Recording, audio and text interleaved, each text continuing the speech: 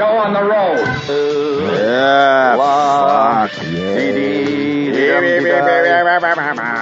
Oh, man. Maybe we should do our warm-ups before the mics go live. I gotta tell you. Yes. Oh, I got a good morning. Bravo. Really? Bravo. I got a bravo and applause today. Why? As I walk, I don't know. You are Apparently he's, no, I didn't fall face first out of the elevator. He follows you on Twitter. I can't believe you made it. Yeah, good morning. Good morning. Yeah, it was pretty good. I felt, very good. A celebrity or something. Well, I feel like we should talk about the Olympics right off the bat. Oh, the Olympics. This shit is going down. Hell yeah. I kind of like it, I think.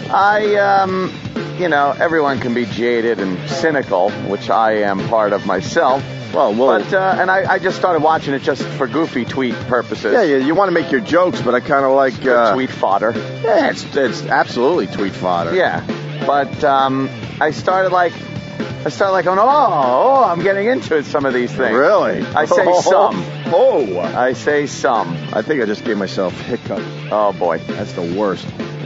I don't even know where to begin. The opening ceremonies were... Ugh. Those I missed. Didn't they not show them? Or were they not streaming? They showed everything but some kind of tribute to their terrorist victims or something. I don't know. Oh, yeah?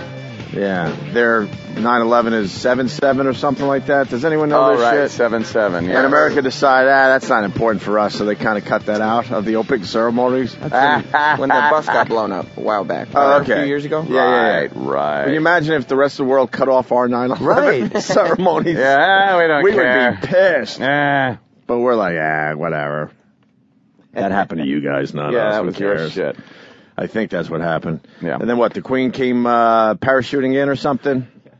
Yes, the Queen and then of course, sat there with that fucking face of hers.